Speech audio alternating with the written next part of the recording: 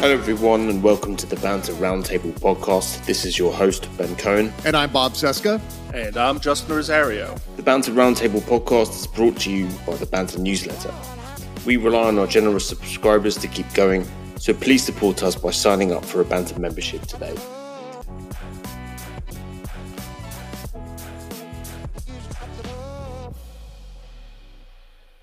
Hello, everybody, and welcome to the Banter Roundtable podcast, episode 75. I'm here with Justin Rosario. Justin, we're recording off on Friday morning, and we're both very, very happy.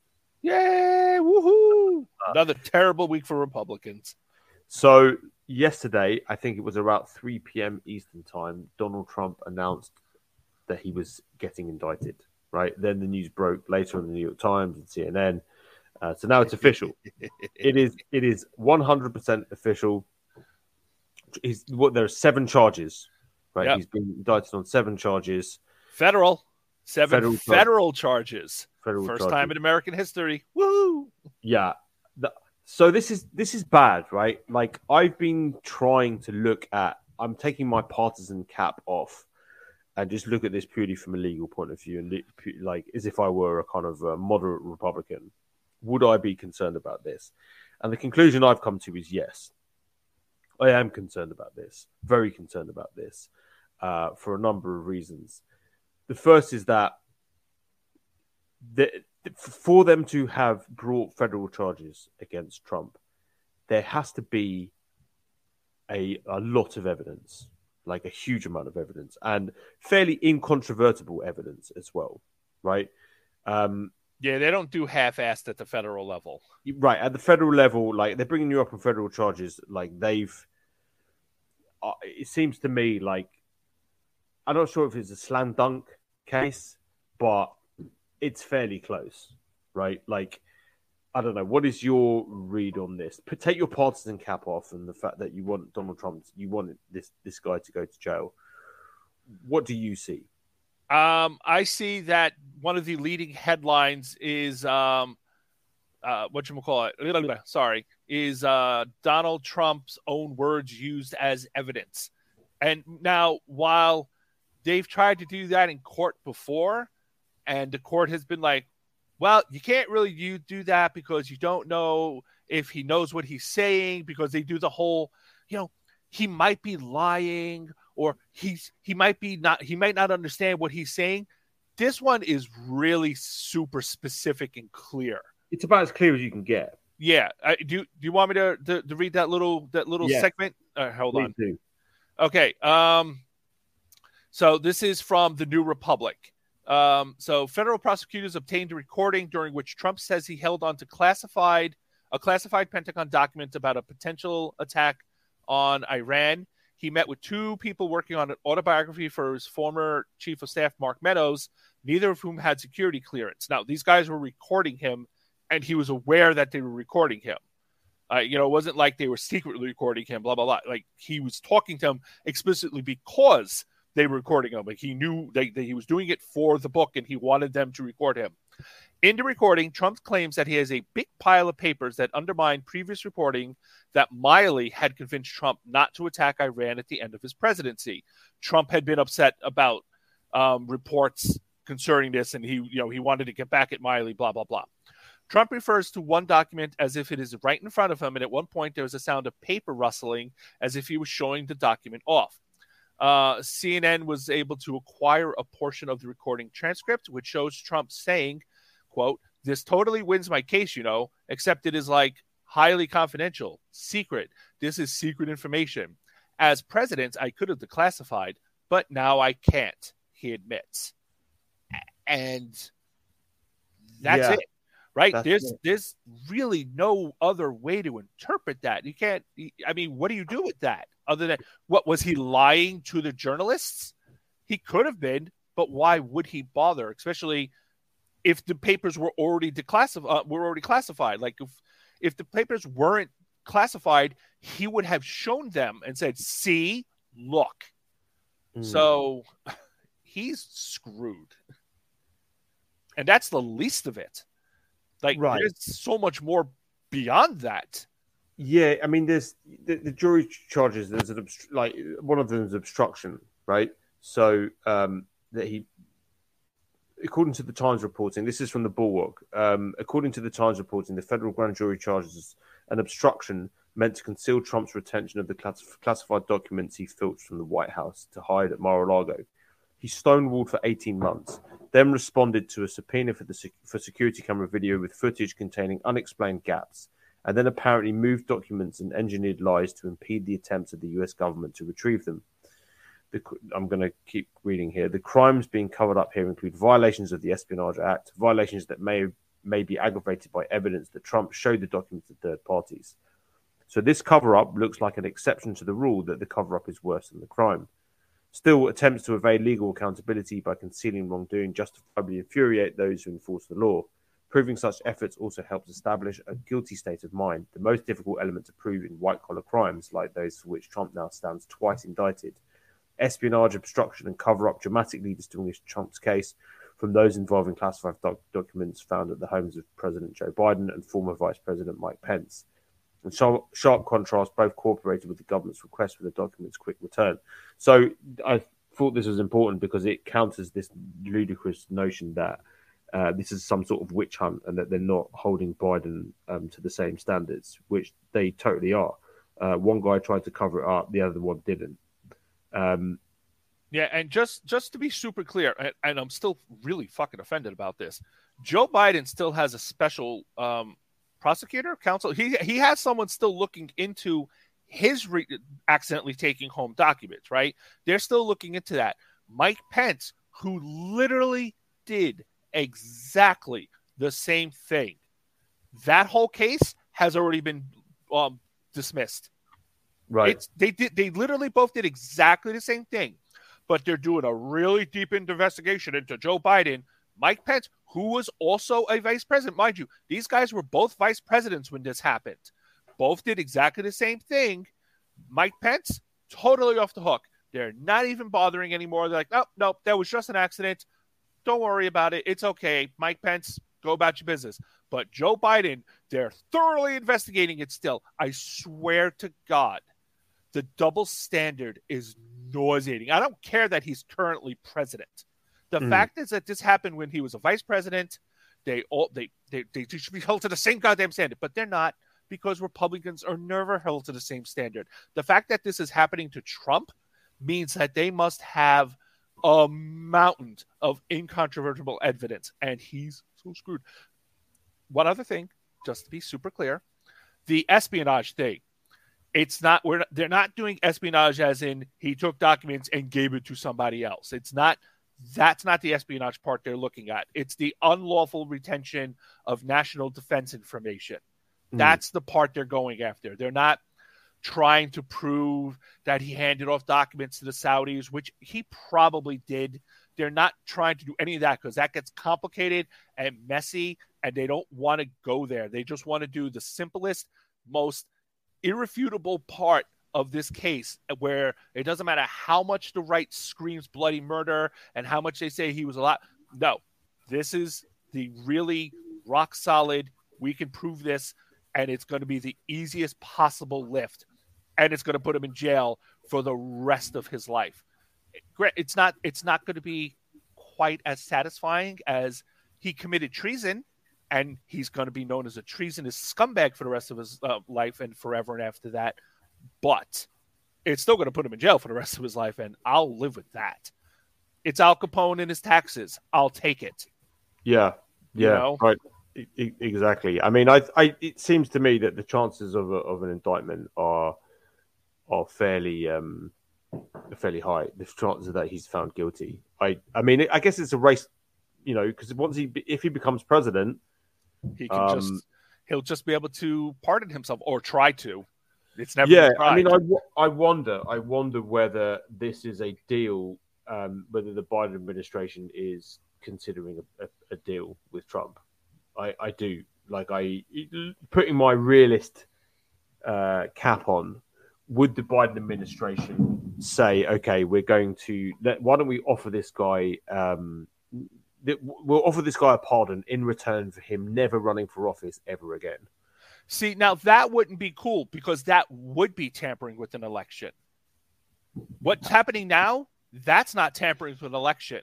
Offering Trump a pardon for him not to run, that would be tampering with an election. I would actually be very uncomfortable with that. Yeah, me too. I mean, I think that the rule of law should be allowed to progress, right? That the wheels of justice should turn. And I think that, without, the US loses a lot of credibility if there's some sort of deal in the background that he gets a pardon and then he gets off scot-free. I don't think that looks good for the United States. Yeah, they shouldn't have done it for Nixon. I get why they did it at the time because they didn't want to make things worse. They didn't want to increase partisanship, but now it doesn't matter, right? Partisanship's already as high as it's going to get short of a shooting war, right? But that would be exactly what everyone says it is. It would appear to be exactly what the right wants it to be, which is Biden trying to affect the outcome of the 2024 election. They should just sit back and say, I ain't giving this motherfucker a pardon. Oops, sorry. He's not getting a pardon for me. It's like if he can take his chances in court like everybody else. Yeah, I think that's the right thing to do. But the I guess the danger then, from a political point of view, if you're Joe Biden, is that he's exonerated again, and then becomes president or uses it as a way to boost his popularity. He becomes a martyr. He's the greatest witch hunt ever, etc., etc., etc. I don't know about that. Like, people keep saying that. The people who keep saying that are also the same people who are saying it's the biggest offensive thing in the universe that he's being indicted in the first place. So it can't be both. It can't be a huge boost to his campaign and be the most worst thing ever, ever, ever. I think they're saying that because they want to try and convince, DAs and Merrick Garland and attorney generals and whatnot to not indict him because they're really concerned that this is going to reflect badly on him. Like, remember, the whole Ukraine thing, the whole phone call in the first place was specifically to make it look like Joe Biden was under investigation. They didn't even actually have to have an actual investigation. They just wanted to make it look like he was under investigation because they knew it would make him look bad in the public's eye. Right. Like, so they know having Trump be on actual real trial, not even fake trial, but real trial, is really bad for him. There's going to be people who are like his diehard fans are going to flock to him, of course, right? Because there's nothing they love more than nailing themselves to a cross. They love that. Oh, right. We're the victims. But there's going to be a lot of other people who are going to be like, yeah, witness tampering? Yeah, I don't know if I want a president who's into that sort of thing. That's mob shit. That's mob stuff. I don't know if I want that as a president. I think I'll stick with the guy over here who has not had any scandals or been accused of witness tampering. I don't like Democrats, but this guy hasn't been arrested twice or three times because the Georgia one's going to land this summer, right? So maybe I'll stick with the guy who doesn't keep getting arrested for crimes against the United States. Maybe I'll stick with that guy. I think you could be right. I in no way I think this is not a net positive for Trump in any way, right? There's like at least a 50% chance he gets indicted for this. This is that's the end of him. Number one. Number two, right? The optics are not great for the majority of the country, but they're all ranting and raving about how this is a stitch up, and they all want I think it was Charlie Kirk was urging all the Republican candidates to drop their campaigns. And then rush to Miami to be in solidarity with Trump. I don't know if you saw that one. No, that was pretty fun. They're definitely not going to do that. There's much too much money for them to make not doing that. I mean, they're already out there doing it. They are already, Ron DeSantis has issued a statement. I mean, this is what Ron DeSantis said. The weaponization of federal law enforcement represents a mortal threat to free society. We've for years witnessed an uneven application of the law depending on political affiliation. Why so zealous in pursuing Trump, yet so passive about Hillary or Hunter? The DeSantis administration will bring accountability to the DOJ, excise political bias and weaponization once and for all. This guy, right? Wow. Absolutely no evidence that there's weaponization of federal law enforcement at all whatsoever. Every Republican accusation is a confession. Right. I mean, Jesus, look what he's been doing in his own state. He's literally weaponized law enforcement. Right, but also I don't think what I find so disturbing and disgusting about this is that the damage that they're doing to these institutions and to the country and to democracy by, claiming that Trump broke the law, clearly broke the law. He's not been found guilty yet. Let's be clear about that. He hasn't been found guilty. There's a court of law is going to decide that. But for every rational observer looking at this, you're like, okay, this is fairly clear that he's a criminal, right? It's not a debate, right, that the guy is a criminal, and he's getting off on technicalities. And he was shielded from a lot of stuff because he was president. So the idea then that you blame this on politicization is you're basically undermining the credibility of your own country.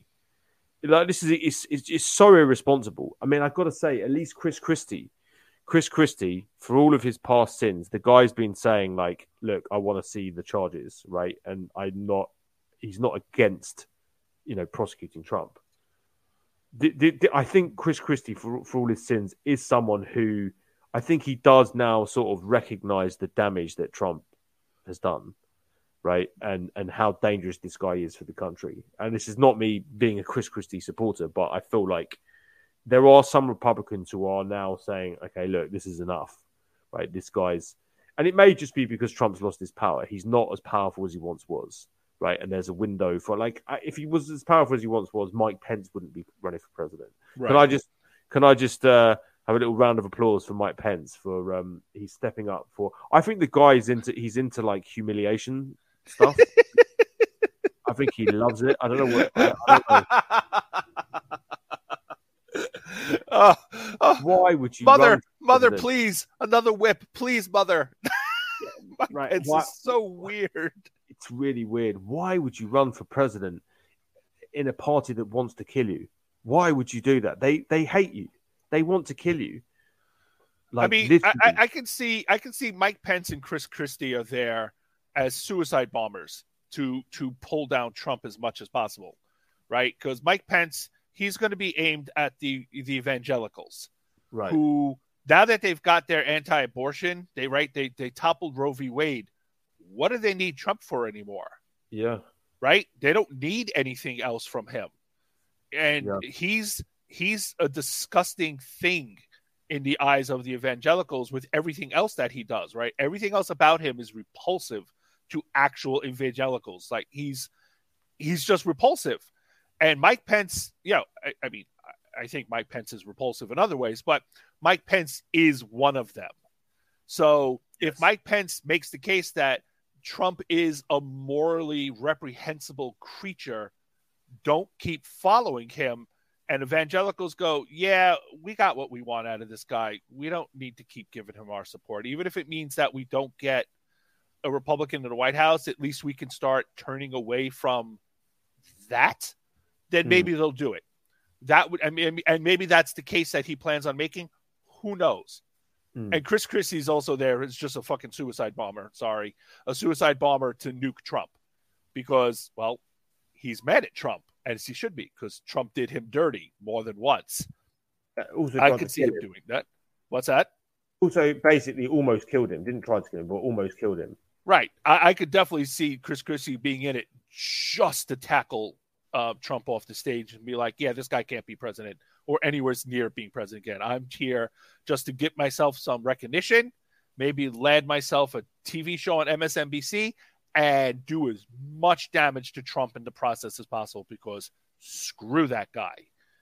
Yeah, I mean, he basically, I mean, do you remember the whole super spreader event that Chris Christie went? Chris Christie was at the super spreader event and he did debate prep with Trump with no mask on. Right. During the peak of the COVID pandemic and then almost died.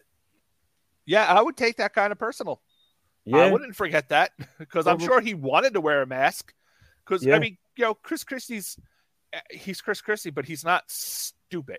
No, he's not. He's a bright guy, Chris Christie. So I'm sure he would have liked to have worn a mask, and I'm sure Trump said, no masks, blah, blah, blah. And he was like, fine, whatever. And he paid the price for that. Yeah, I mean, this is what Chris Christie said about the indictment. He said, we don't get our news from Trump's Truth Social account. Let's see what the facts are when any impossible indictment is released. As I've said before, no one is above the law, no matter how much they wish they were. We have more to say when the facts are released. So, yeah, that's fair. I feel like, that's he hasn't said anything yet. That was a day ago, so we'll wait. We'll wait to see what he says about the actual indictment. Now we can see it, about the charges rather. So that'll be interesting to see about how they respond to it. They're in a hard place, right? All these Republican candidates, where they know that the party, basically, it's the Trump party. So right, you can't be opposed to Trump and still try to get Trump voters. Yeah, right, exactly. And I think Ron DeSantis is going to try to do that. And his one leverage point he thinks is the whole anti-woke stuff, which is this is the only thing he has. Is just being a bit an arsehole. He's like, I don't have anything else to say other than being an arsehole and being anti-woke. But the other people, the other candidates have even less than that. Exactly. It's like who the hell is Perry Johnson? Who's Doug Burgum? It's like I've never even heard of these people. Right. Yeah. It's going to be sad. It's going to be a very sad affair. Entertaining to watch, but sad. They're all trying to get their names out there for the post-Trump world because it's coming. Yeah, of course. Well, look, let's move on. We did some good stuff on the banter this week. We've got your article in particular. I think was fantastic. You've had a lot of very, very good feedback from that, by the way, Justin. Thank you. So your article was last week was catastrophic for the Republican Party. They needed two things to have a chance of winning in 2024, and they just lost them. So, would you like to give us a brief roundup of your we can discuss? Well, okay. So, aside from Trump and Trump's legal woes, Dark Brandon struck again because last week they signed the bill. They signed the debt ceiling bill, and that was phenomenal. And Republicans did not get a whole lot out of it. They got some stuff they wanted, but it wasn't anything that they weren't going to get out of a regular budget negotiation anyway. And considering their original starting position, which was, death, destruction, and the slaughter of the firstborn of every East Coast liberal, they really didn't get much. And some of it, they got even less than they thought they got. And the MAGA land is super, super mad about this because they really, really did need to crash the economy. Because going into 2024, they don't have anything else. Trump is in a weakened position. His message is vote for me and elect hate, and I'll give you more white nationalism. This is not a winning message in an electorate that it keeps getting larger, whereas the white nationalist vote keeps getting smaller. That vote is not getting any bigger. So that did not help at all. After that, you've got Ron DeSantis's Twitter meltdown. I mean, that was the week before, but still, it was terrible. So that was awful for them. And now you've got the special elections. Now, this is something that a lot of people don't pay attention to. We here at the Banter keep paying attention to this, and we keep being right about it, even though the press really doesn't like talking about it when it's going the way of Democrats. Special elections, any one special election is useless as a bellwether, right? Because it's a single special election. But when you look at all of them as a whole, it gives you a trend. It lets you know where things are going. Like in 2018, all the special elections were going, not all of them, but they were mostly going in one direction. There was a real shift to the left, and the press did not want to talk about that. And then there was a 2018 wipeout. In 2022, the special elections were going towards Republicans. And then the Supreme Court struck down Roe v. Wade, and all of a sudden, everything shifted to the left, and the Republicans started losing almost every single special election, where right before that, they were winning them left and right. And the press didn't want to talk about that either. It was supposed to be the big red wave, and they got slaughtered. It was just barely a red trickle. And now, if you look at 2023, so this is according to Axios, by the number across 18 state legislative races held this year, including yesterday, Democrats have outperformed the 2020 presidential results by an average of 6 points. That is catastrophic going into an election year. Like 2020, Republicans lost, right? We had the House, we had the Senate, and Trump got beat by, 9 million votes or some ridiculous number like that? If we're outperforming 2020 by 6 points, that's going to be a goddamn. I think it was about 7 million, I think, but almost. Okay, yeah. It's going to be a massacre if we're polling 6 points above 2020. That's not polling, but just averaging 6 points above that. It's going to be a bloody massacre going into 2024, and it's only going to get worse if nothing changes between now and then, other than Trump is just going to get more indictments leveled on him. And this wasn't Trump stuff. This was all Republicans. People are just really, really mad at Republicans about Roe v. Wade, and Republicans will not stop trying to take away reproductive rights. In every place that they control, they won't stop trying to take away women's rights. So this is just going to get worse and worse and worse for them. And of course, the economy hasn't collapsed, which is something that, we're not in the middle of a recession. It's not getting worse. We could still get a light one. We don't know, which is why, we always got to listen to Bob when Bob says, don't get happy. Just pretend you hear his voice. Don't get happy. But right now, things are looking terrible for Republicans, and they don't really have a strategy to make it better. So, yeah, because the narrative always is, Dems in disarray. But I mean, let's be honest, this is the GOP in a sort of, it's been in a sort of perpetual kind of meltdown mode for years now. Yeah. It's been overtaken by lunatics. The Congress is packed full of nut jobs. That they are not. It's not really a political party in any traditional sense of the word. I've made this argument tons of times that you cannot call the GOP a political party in any sense of the word. No, what are their politics? It's who can we hurt? Who can we make the demon of the day so we can get people to vote for us because they're angry? That's it. That's their politics. That's not politics. Right. And the sensible ones, I think the Chris Christies and the Mike Pences and all these kind of supposedly normal ones, they kind of understand this. I think they kind of sense, they try to do a bit of fascism light, which is basically being anti-woke. But it's not enough because they don't give the base what they need. The base wants fascism. Right, like they're running on a different for a party that no longer exists anymore. Yeah, they got a real taste for it now. Yeah, so I think only bona fide fascists really are going to get a look in now. Like Ron DeSantis is almost there, but he's smart. DeSantis, he's not stupid. He's not a dummy. So obviously, he wants the backing of the political establishment. This is where Ron DeSantis he's basically the kind of RNC's favored candidate because he's, they can deal with him, they can talk to him, like he's not insane. But that means because he's not insane, he's not going to win the election. He's not going to win the primary. So what do? Deal with a madman. Like Trump is a madman. So, my fear is that obviously somebody worse than Trump comes along. I don't know who that could be yet, but Ron DeSantis, but for real. Because Ron DeSantis doesn't really care about any of this stuff. He does it because he knows that's what the party wants. He does it because that's what the base wants. What we're worried about is that a Ron DeSantis who actually believes what he's saying comes along. Or a Ron DeSantis with charisma. You know what I mean? The guy, Ron DeSantis who's convincing. Yeah, the guy has got absolutely zero charisma. But look, anyway, it's an excellent article, everyone. I highly suggest you read it. Get yourself a Banter membership. You get 50% off, and you can read it. I'll put the link in the newsletter as well, so you can go and check out Justin's article. It's highly worth it. It's a good pick me up. We can talk about my piece quickly too, because Cornel West has decided to throw his hat into the ring now. Now he is running for president of the United States.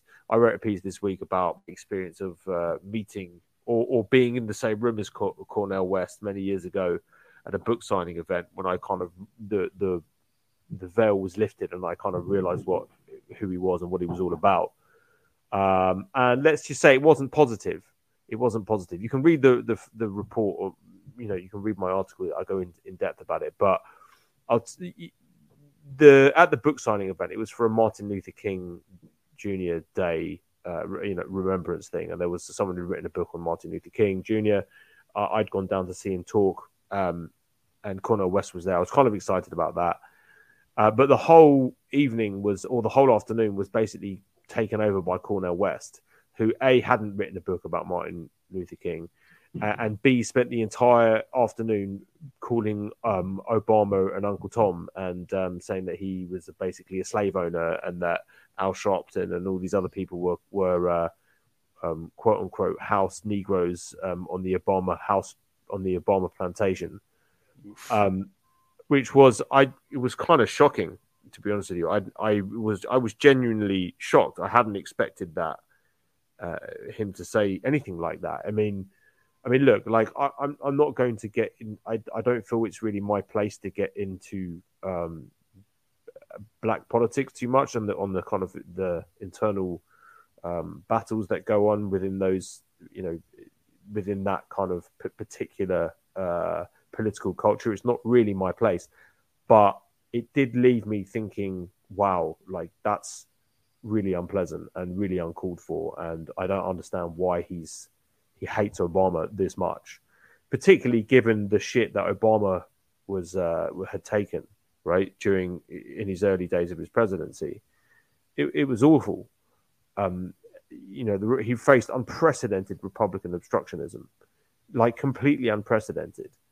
And here was Cornel West essentially calling him a sellout. And, he was he was a neoliberal, like working for the establishment. And he was I think he called him a Republican in blackface. Ooh. It was like really awful. And also I realized that none of this had anything to do with Martin Luther King Jr. I don't know what the talk was about. And I realized he was trying to sell a book he'd written a couple of years earlier. And he'd hijacked somebody else's book signing event to flog his own book, and rant and rave about. Yeah, it was really not classy at all. It was just very undignified. I thought the whole thing was very undignified, and he didn't seem like a nice guy either. Like the persona he portrays on television that's not what he's like in person. It's very different. And I wanted to go and talk to him, but after watching him in action for a while, I just thought, you know what, I really don't like this guy or his energy or the way, what he's talking about. I thought his vibes were just wrong. It was like really bad, like really, really bad, to the point where I just thought like this guy's an obvious con artist. And I don't understand why he's a hero to the progressive left, of course. Quote unquote progressive. Yeah, those are the people who are out at the book signing event to see him, like, and all white, all yeah, and that was the thing. That was the thing about your article that caught me. You had written he was there for the radicals, the almost exclusively white Bernie Sanders activist crowd that had turned up to the event in large numbers. I was like, oh, well, that makes sense. Yeah, right. Of course. I mean, I was on a table full of black women, and all of them were. I mean, I had a chat with the woman sitting next to me. She was pretty. I won't repeat what she said, but basically wasn't nice about Cornel West at all. And they were clearly there. They were kind of activists as well, but they were horrified by Cornel West and how abusive he was. And one of the women said to me that he's resting on his laurels of what he did earlier. But this iteration of him is not, it's not a good one. So anyway, I wrote a piece about it this week because I just feel that he's just another one. He's another one of these grifters, right? He's another one. We've got Marianne Williamson, and we've now got RFK Jr. and now Cornel West running for president, and all they're doing is helping Donald Trump. They're just helping Donald Trump. Right. And I think part of it's the grift, but also I think part of it is that they're doing it explicitly to help Donald Trump. I'd read like Jeremy Fassler. He's a former banter contributor. He had reminded me of an article I'd written right after the 2016 election. It was like a week or two after the election. Cornel West was doing a victory lap that he'd helped get Donald Trump elected. He was quite happy about it.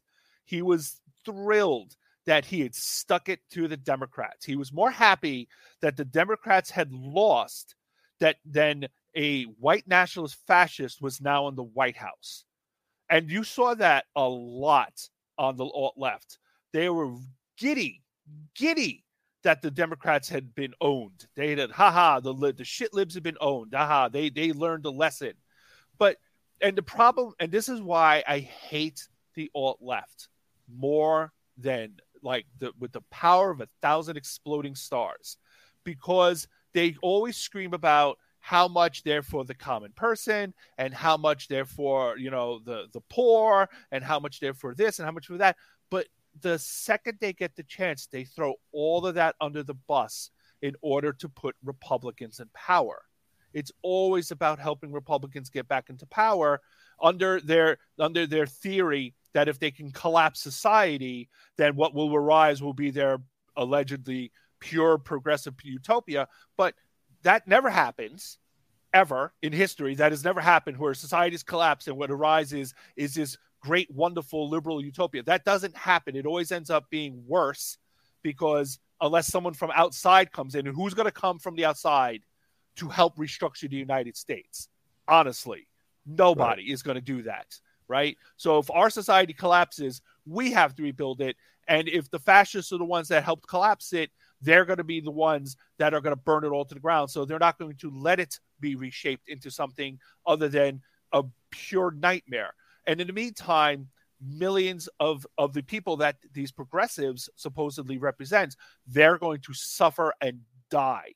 But they don't care, because it's never about that, right? Just like, this guy, Cornel West, right? He's appealing to all these angry little white guys who got mad that Obama got elected.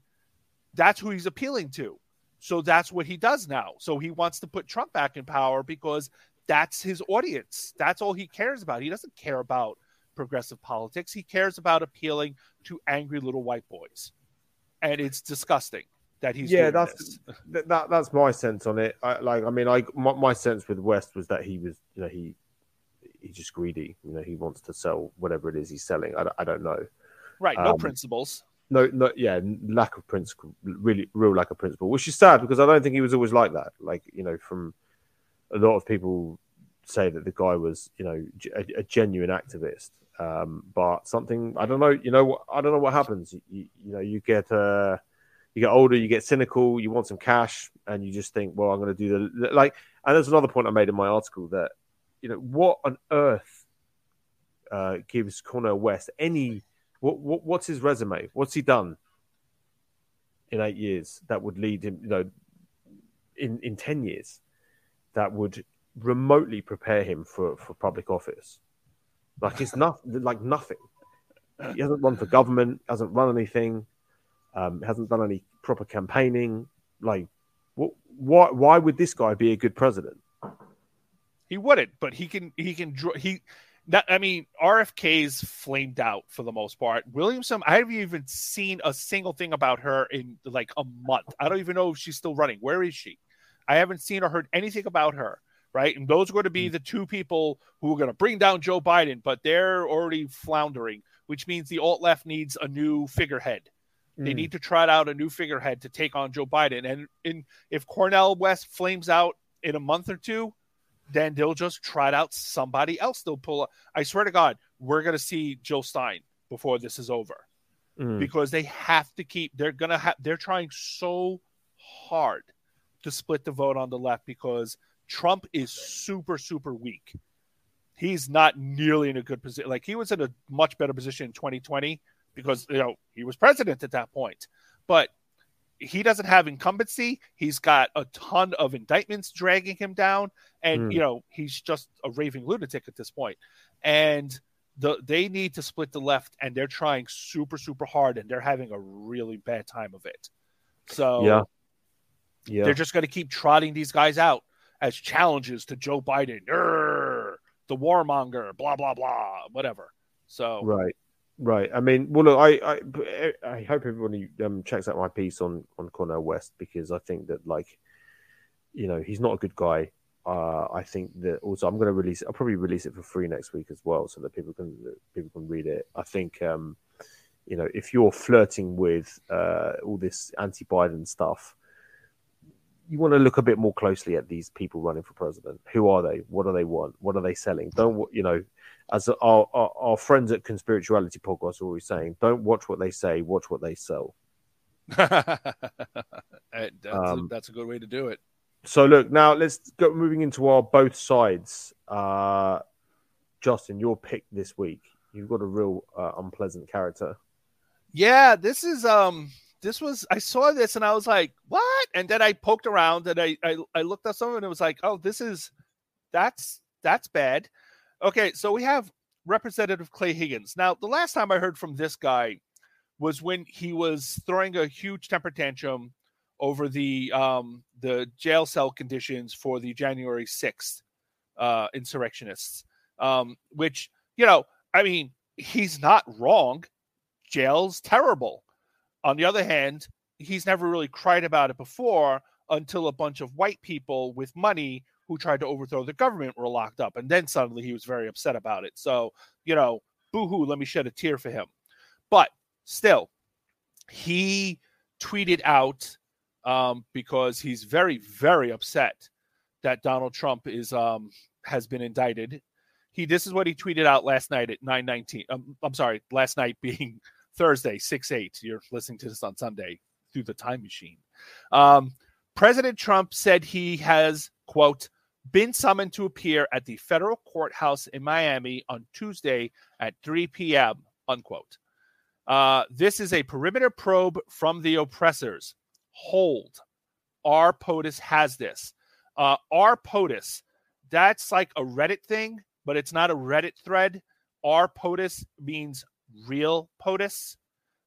They refer to Joe Biden as I POTUS, as an imposter POTUS, right? Because in Reddit and QAnon land, Donald Trump's still the real president, et cetera, et cetera.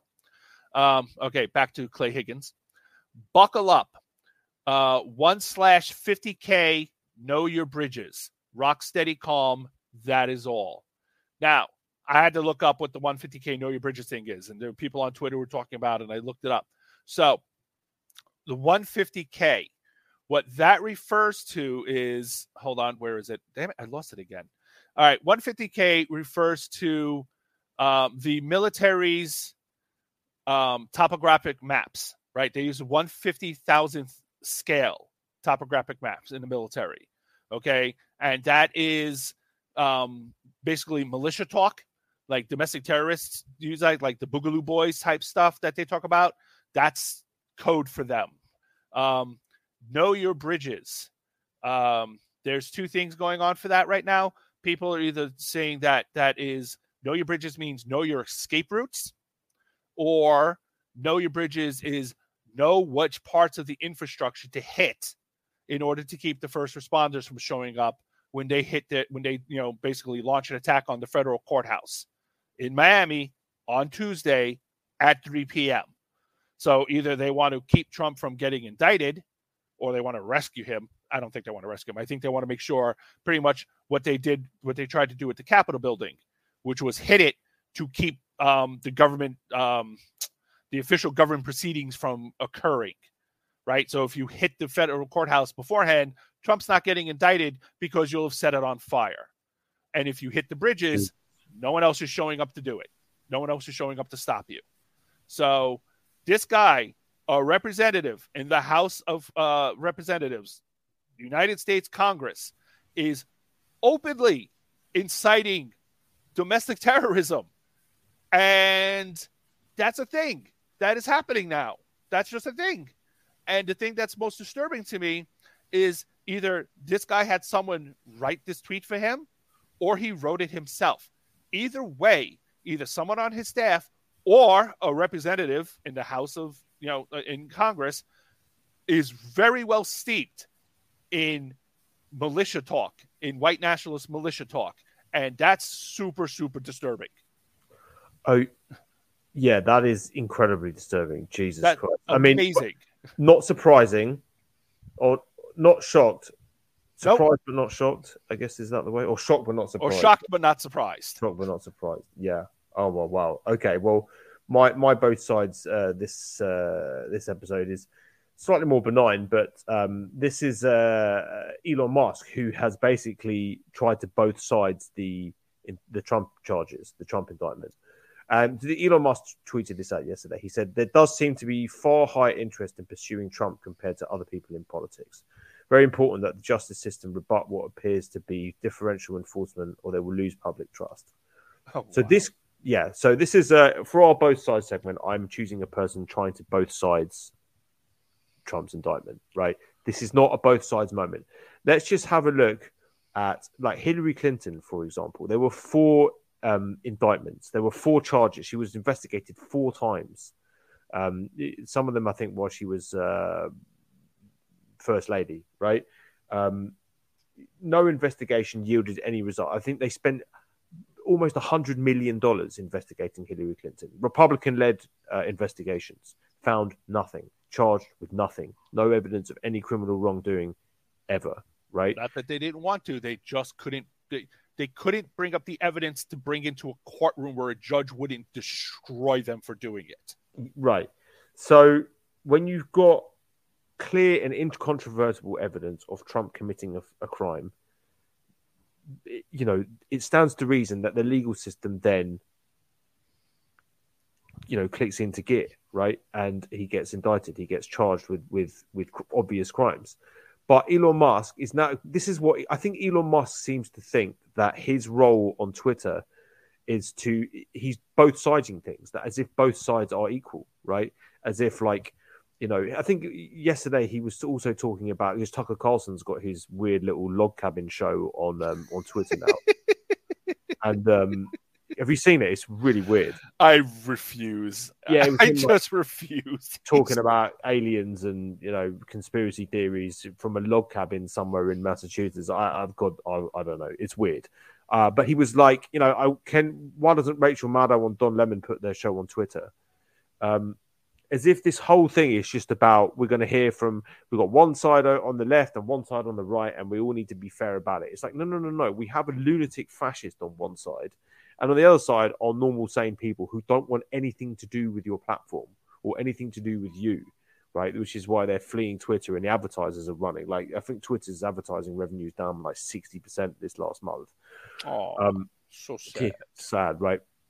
But I think it's important to highlight this, right? To highlight how stupid Elon Musk is when it comes to this kind of thing. I'm not saying he's a stupid person in general. I'm sure he's a very good engineer and he's a very good businessman, but he is politically a moron, like a total moron.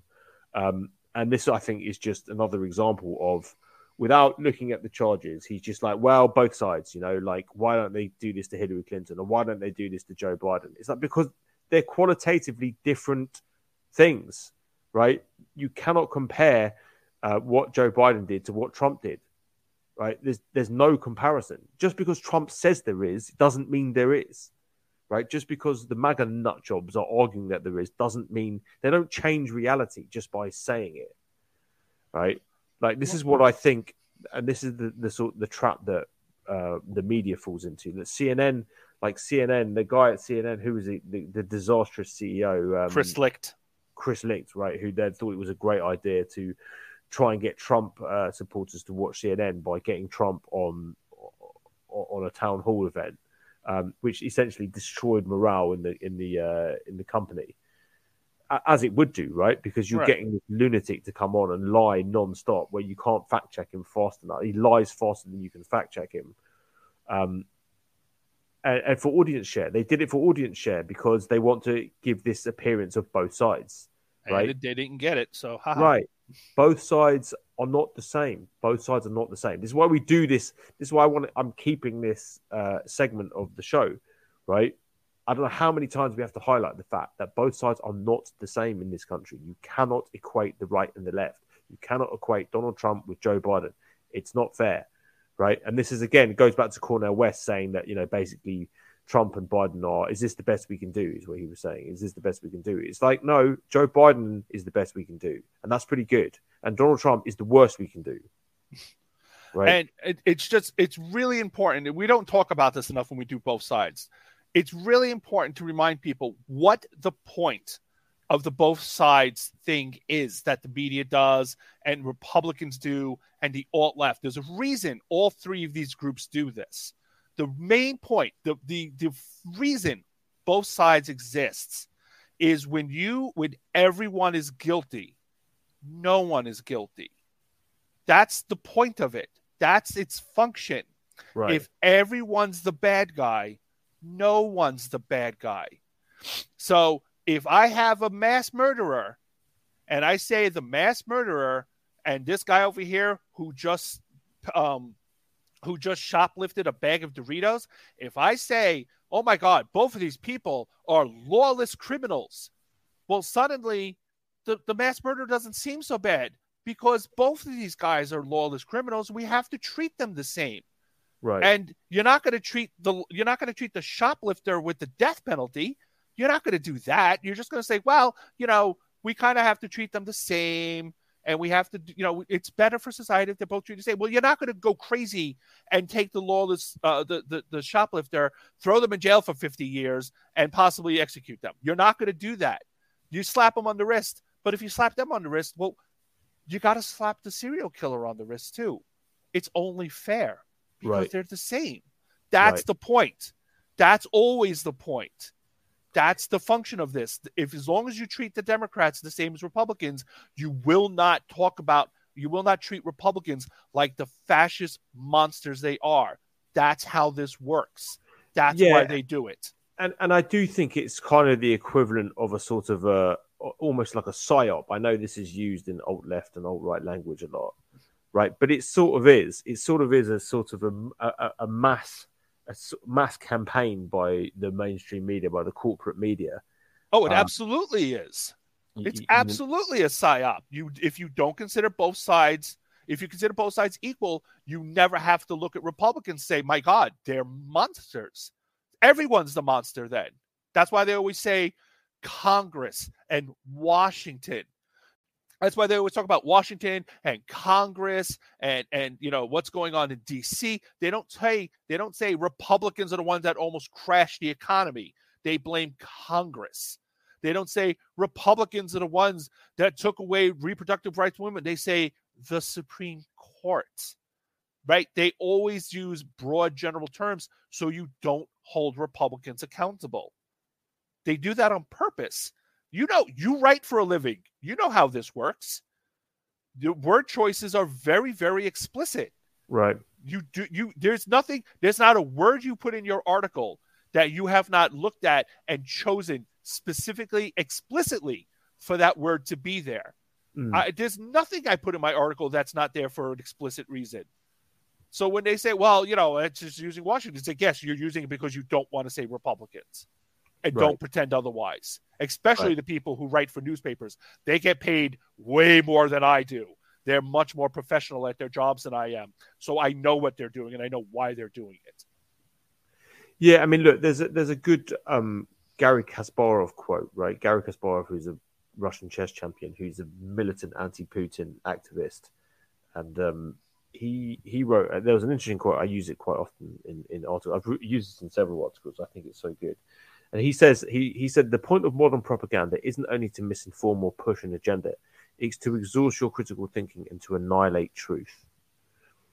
Right? And I think that this is essentially what the media sort of has done. I think it's got better since the Trump years. I think like some of these networks have woken up and started to and realized that what they're doing is akin to misinformation, right? But that's the net effect of it is to annihilate truth, right? That there is no truth. It's just two sides of this. One side says this, the other side says that, and then we don't know which one's the truth. But we're just reporting on what both sides say. No context whatsoever. Right? Who are we to say, the media? Who we can't tell you the truth. We don't know. It's like, really? That's literally your job. Yeah, right, and that's why I do think that in some ways the corporate media system does exist as a kind of propaganda effort, but it's not what the right thinks it is. Like what the right screams about the liberal media is not what I would regard as as being liberal, right? I don't regard Not at CNN all. as being. I regard CNN as being almost worse in the way that it normalizes right wing propaganda, and like that. That's the sin of CNN. Right, the sin of CNN and MSNBC and all these other news organizations for years has been to normalize this insanity, and that to me is a form of propaganda. But look, anyhow, that noise. Dun, dun, dun. This means we are now in the emergency meeting. The emergency meeting this week, we're going to be talking about gay pride. This was, Justin, your suggestion. I thought this was really good. It's Pride Month, LGBTQ Pride Month, right? LGBTQ plus Pride Month. Don't want to mess that one up. No offense to anyone. So we're going to talk about what this means to us personally, which I thought was an interesting subject because neither of us are gay or identify LGBTQ plus. Yet we both have stories. I think you have a very profound story about how this stuff has affected your life. So that's what we're going to do. We're going to talk about that. I'm going to talk about my living in West Hollywood when I was a young man and how that radically changed my perception on all of this stuff. Growing up in a pretty homophobic environment in the 80s and 90s in the UK, and moving to West Hollywood and having a completely different experience. So anyway, we're going to talk about that in the emergency meeting. You can join us there. Be a brief discussion, 15, 20 minutes. It's members only. You can get 50% off a Banter membership if you sign up today. We would love to have you and see you. For everybody else, we'll see you next week. Adios.